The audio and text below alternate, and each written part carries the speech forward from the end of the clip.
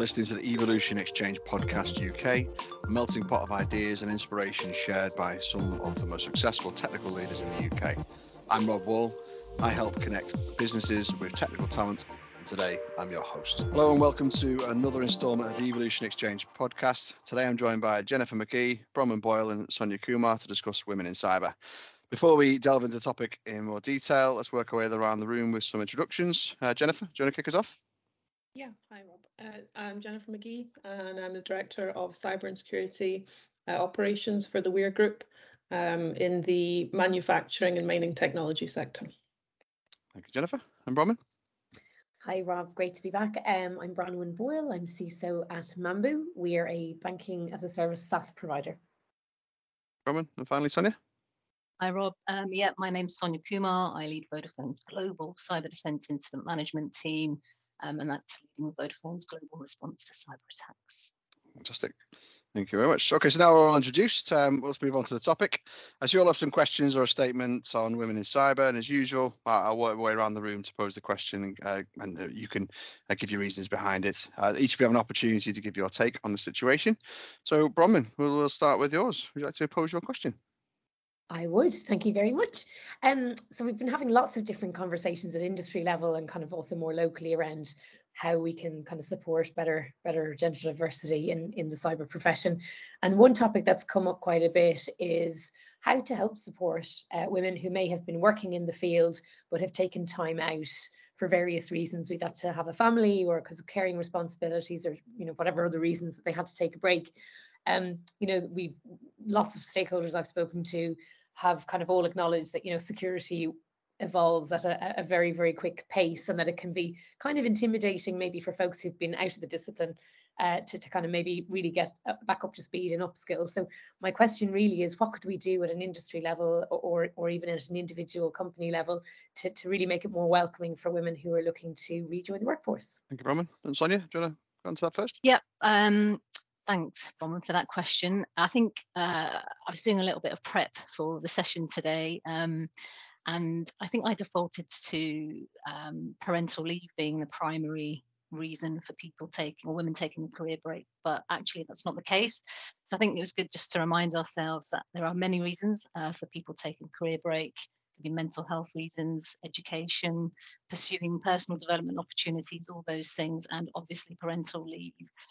I think I'm going to use the example and the program that we have in Vodafone. It's called the Reconnect program. I think we recognise there are over 96 million qualified women who are economically inactive because of an interruption to their careers. So we developed and launched in 2017 the Reconnect program.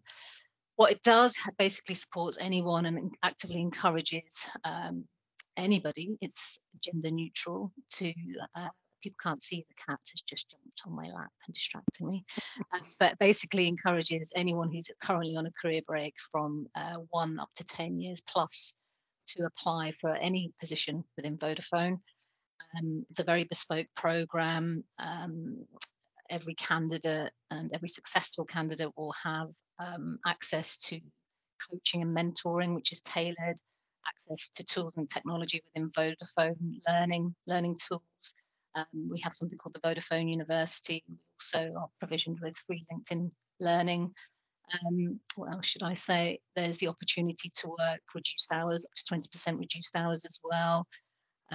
So there can be a slow transition back to full-time hours. So I would suggest from an organisational level, I think that's quite a good model. And I would say that being in Vodafone, I'd probably go over to Jen for what she thinks about more sort of industry-wide, being a mum herself. Yeah, so I think Reconnect is an awesome example, and there's similar examples. So across the engineering sector, firms have piloted re-entry internship programs for people returning to work, and I think it's a great model that can work and encourage people to reconnect with themselves, reconnect with the business. So it's very aptly named. And I think it's a great model. And when you think about when you attract an intern, you try and pack as much experience and give everyone a little bit of a taster to get up to speed And I think it's such a good model for people reconnecting. So yeah, I would say absolutely the internship model. Thanks, Jennifer. Yeah, it's really great to hear those examples, and I love the description of the Reconnect program in Vodafone. I mean, it's a great example where you have an organisation that's really thinking about kind of that untapped potential for folks who are out of the workforce at a particular point in time. I'm really interested to see if there's more we can do as a cyber industry to kind of take the lessons from that model and kind of really tailor some sort of support framework, particularly around that cyber discipline, because I think, again, folks' skill sets can get stale. That's where maybe things with the internship piece, there's a slightly different model in the need to get into a deeper kind of maybe discipline refresh, particularly for specialists. But what is really reassuring is, it's great to see those successful initiatives that we can model on and that we can actually leverage and utilize. So sounds like there might be a little opportunity there for some network collaboration. Fantastic. Cheers, Bronwyn. Okay, great stuff. And for Sonia, we'll move on to your question. You got me already? Okay. So I'll explain why I asked this question, but essentially it sort of starts with a statement, really, but gender stereotypes hold women back in the workplace, as we all know. So my question is, do women in cyber gender stereotype? I'll ask you first, and then maybe I'll explain, Robert, at the end why I asked that question. No problem. Jennifer, we'll come to you first. Yes, and I'm guilty of it myself. So if I meet a fellow female in cyber, I expect her to bring her A game. I expect a fueled, passionate, assertive, ambitious woman, take no prisoners. And I'm really guilty of, if I meet someone and they're not like that, I feel like you're letting the side down. And then if they do embody all those behaviors, I'm like, yeah, way to represent, and I think that we as women are guilty of holding each other to such a high standard because there is a scarcity. There are so few of us, and we project that onto others. We must represent. So yes, I would say. Jennifer and Bronwyn? Yes, I would have to agree, and I will also put my hand up and say, I'm as guilty of it as the next person. And I think, that's kind of common. I mean, we've grown up in an environment where those biases maybe have been ingrained, and I think there's so much more now that's been done around unconscious bias and how we check that. But we're still on a learning journey, right? And I think it's great that we're now a bit more aware where we have those cognitive biases. I don't know if you saw that Imagine campaign that was run for International Women's Day. It was a really, really powerful billboard campaign, just kind of black and white text. And it would say, imagine a CEO. And at the bottom it said, did you think of a man? Imagine someone crying in the office. Did you think of a woman?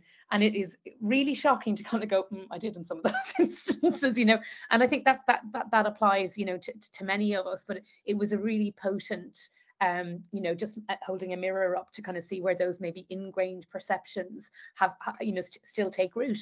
And I think what is fantastic, I mean, I think that the generation to come, our future talent pipeline, I think they have a very different view on gender, and I think they will kind of bring their own groundswell of change. But I think there is a little bit more to do, I think, around avoiding gender stereotyping. I think to your point again, Jennifer, I mean, I've seen a lot of, and I've been guilty of this also, but women maybe self-select out of leadership roles or kind of stretch roles because, again, and we've talked about this before, it's that old trope where they feel they can't meet every ask on the job spec, therefore they don't put themselves forward. And again, I mention this a lot when I'm talking because I think it is something that a lot of us, I mean, I know I do that and I still do it. And until we actually talk about it and we recognize that it is likely to be inhibiting women from kind of putting themselves forward, then it is something that we should share and we should try and debunk. Thanks, Bronwyn.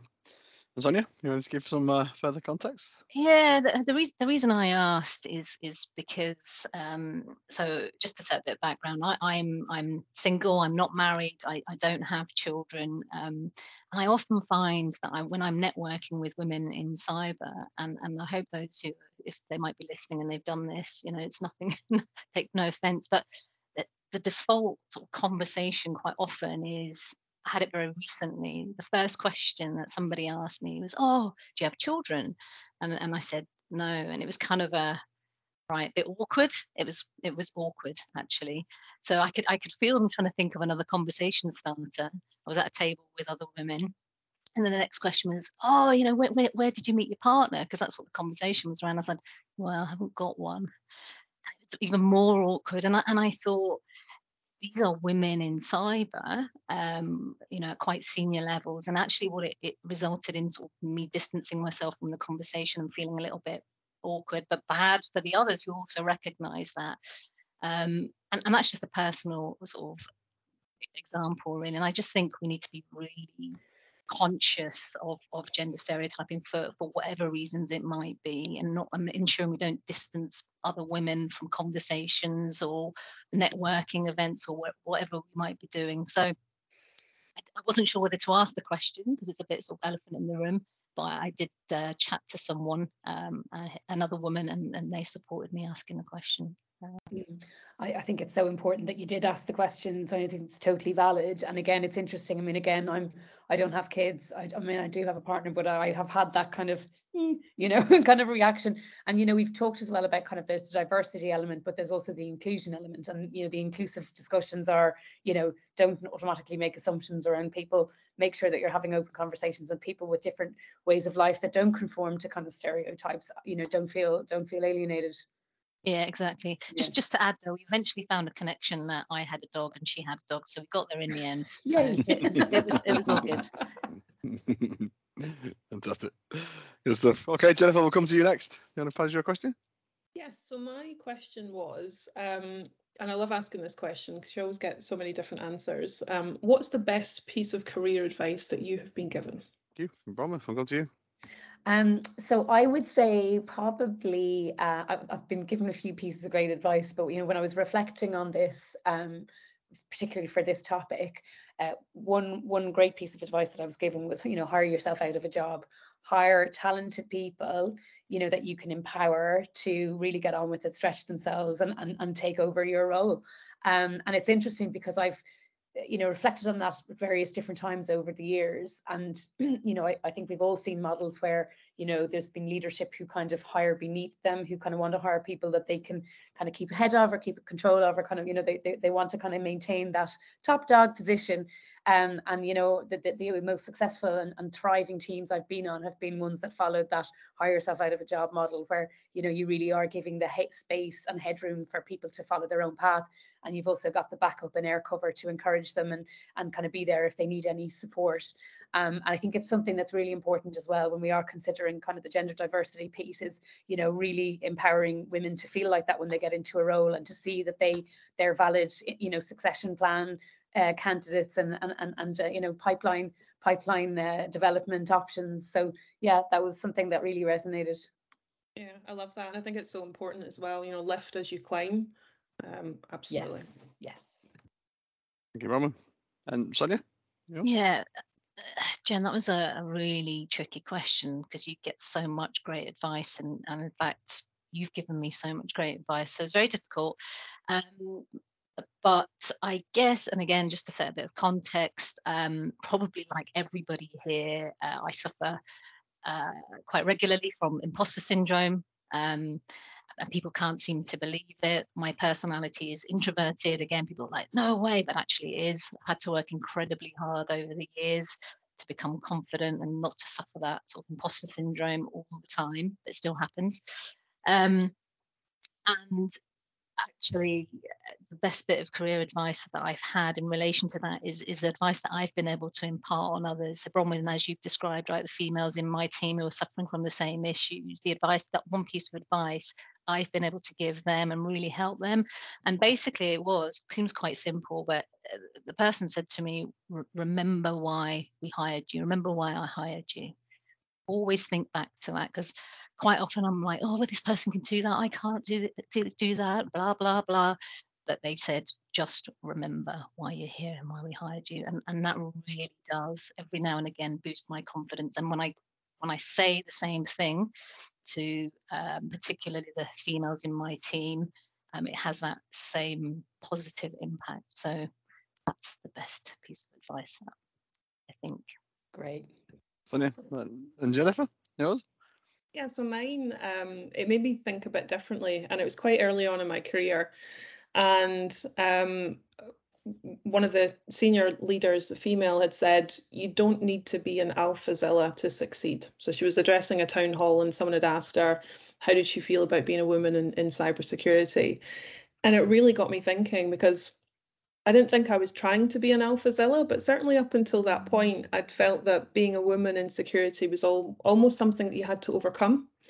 And I think certainly, I mean, for us, in our first career opportunities, the standard of what good looks like was probably a male one. You know, when you look at what were the leaders, what were the behaviours, what were the norms and the standards that you know, you feel expected to mirror, because that's what good looks like, that's what success looks like. It was likely, you know, a male perspective. It was a man in role. So I thought that was fantastic advice, and yeah, it just got me thinking about the strengths of being a woman in role. I love that. I think that's, I'm going to keep that one and reuse it if you don't mind me sharing it, Jennifer. It really resonated with me. And it's funny, I started my career in consultancy, and, you know, they would always pivot to this concept of gravitas.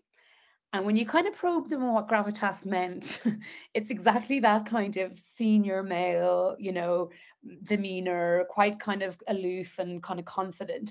And there seemed to be no space for me to kind of either be yourself, like your true self, or for things like empathetic leadership, or, you know, kind of, you know, even more fun approach. And it's only over the years where I've kind of really gone, actually, that's, you know, you're going back to kind of Roman senators when you use that term, right? It's quite an old trope. So I love that idea of kind of, you know, not being an alphazilla, and just, you know, really embracing a broader panoply of, you know, inclusive leadership traits.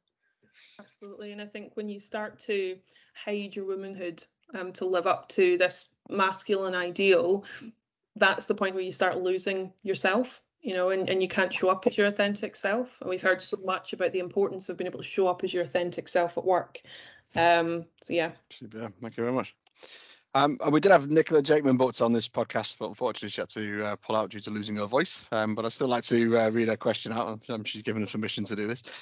So she said, when we say we need more women in cyber, what do we mean by that? And what are we looking to bring to the industry that's missing right now? Come to you, Sonia. Yeah, I think this was my favourite question from the group, because it made me really think long and hard. And the conclusion I came to, it's yes, we need to bring women into cyber and technology, but actually it's something bigger than that for me. And I had to make a few notes to remind myself what I wanted to say. But yeah, so it starts with cyber, it starts with technology, it starts with the industry, etc., and our various different sectors, that then getting women into senior roles, and then into board level positions. And a great example, again, I'm going to use Vodafone because that's where I am. But people at senior levels and board level positions, they not only work inside Vodafone, but there's a lot of great work that goes on with governments around the world, massive organizations that have huge influences across the globe. So for me, if you can get women into cyber, get them into technology, get them into industry, get them up through those senior positions up to board level and into those influential positions, I think what could happen and could happen is that we could do, or those women could do a lot of good for women around the world and the rest of society as a whole. That's how I see it. Now, maybe that's a bit too aspirational, but that's what I truly believe. Yeah. Thanks, Sonia. Jennifer, on to you. Yeah, so for me, it's the right thing to do, but moreover, it's part of the diversity picture, you know. So if you can have a more diverse team, of which gender diversity is part of that, you've got better team dynamics, you have more, so you've got better collaboration. So if you have a room full of people that have the same perspectives and the same thinking, you can probably work well together and there's going to be not a lot of friction, but that's not where the best ideas come from. So you want collaboration, you want a little bit of friction, and at the end of it, you're going to get a better product, whatever you're working on. The organisation will have a better reputation and you just benefit from new perspectives, you know, greater innovation, greater creativity. It's a win-win. Thank you, Jennifer. Yeah, finally, Bronwyn. Yeah, I mean, I would heartily agree with both Sonia and Jennifer's points. And I think, to that point about better outcomes, if we look at the impacts of technology on society, we're ceding ever more power and control rightly and operationalization of kind of previously manual processes now to, AI, to algorithmic software, or to kind of more automated processes. And again, if they are only developed by a kind of homogenous kind of population of developers, they won't represent the needs and the requirements of the population that they're there to service. And we've seen lots of examples of, that bias, that unintentional bias hurting us socially, be it, in terms of healthcare, in terms of kind of negative stereotyping or racial bias in police services. There's a panoply of areas where, we can see the chickens coming home to roost, so to speak, where we've had lack of diversity in technology and software development. Likewise, there were some really interesting conversations about some of our kind of big crisis moments in the last kind of 20 or so years. The financial crisis was positioned as something that, may have had a different outcome had there been better diversity on some of the boards that were making risk-based decisions, for instance. And I think, again, there's very powerful indicators to demonstrate why individual companies are more successful and profitable, but also socially we're all better off when you provide that broader representation. So yeah, I think that's hugely important. And to Sonia's point about the leadership side of things, I think having very visible female role models that clearly demonstrate that there's a path for women, that there's a space for women, and indeed for other underrepresented groups. It's just so important just to really open up the profession to the best set of possible diverse candidates. Thank you, Bronwyn. And that's all the questions that we had. Has anyone got any further points they would like to raise? Not for me.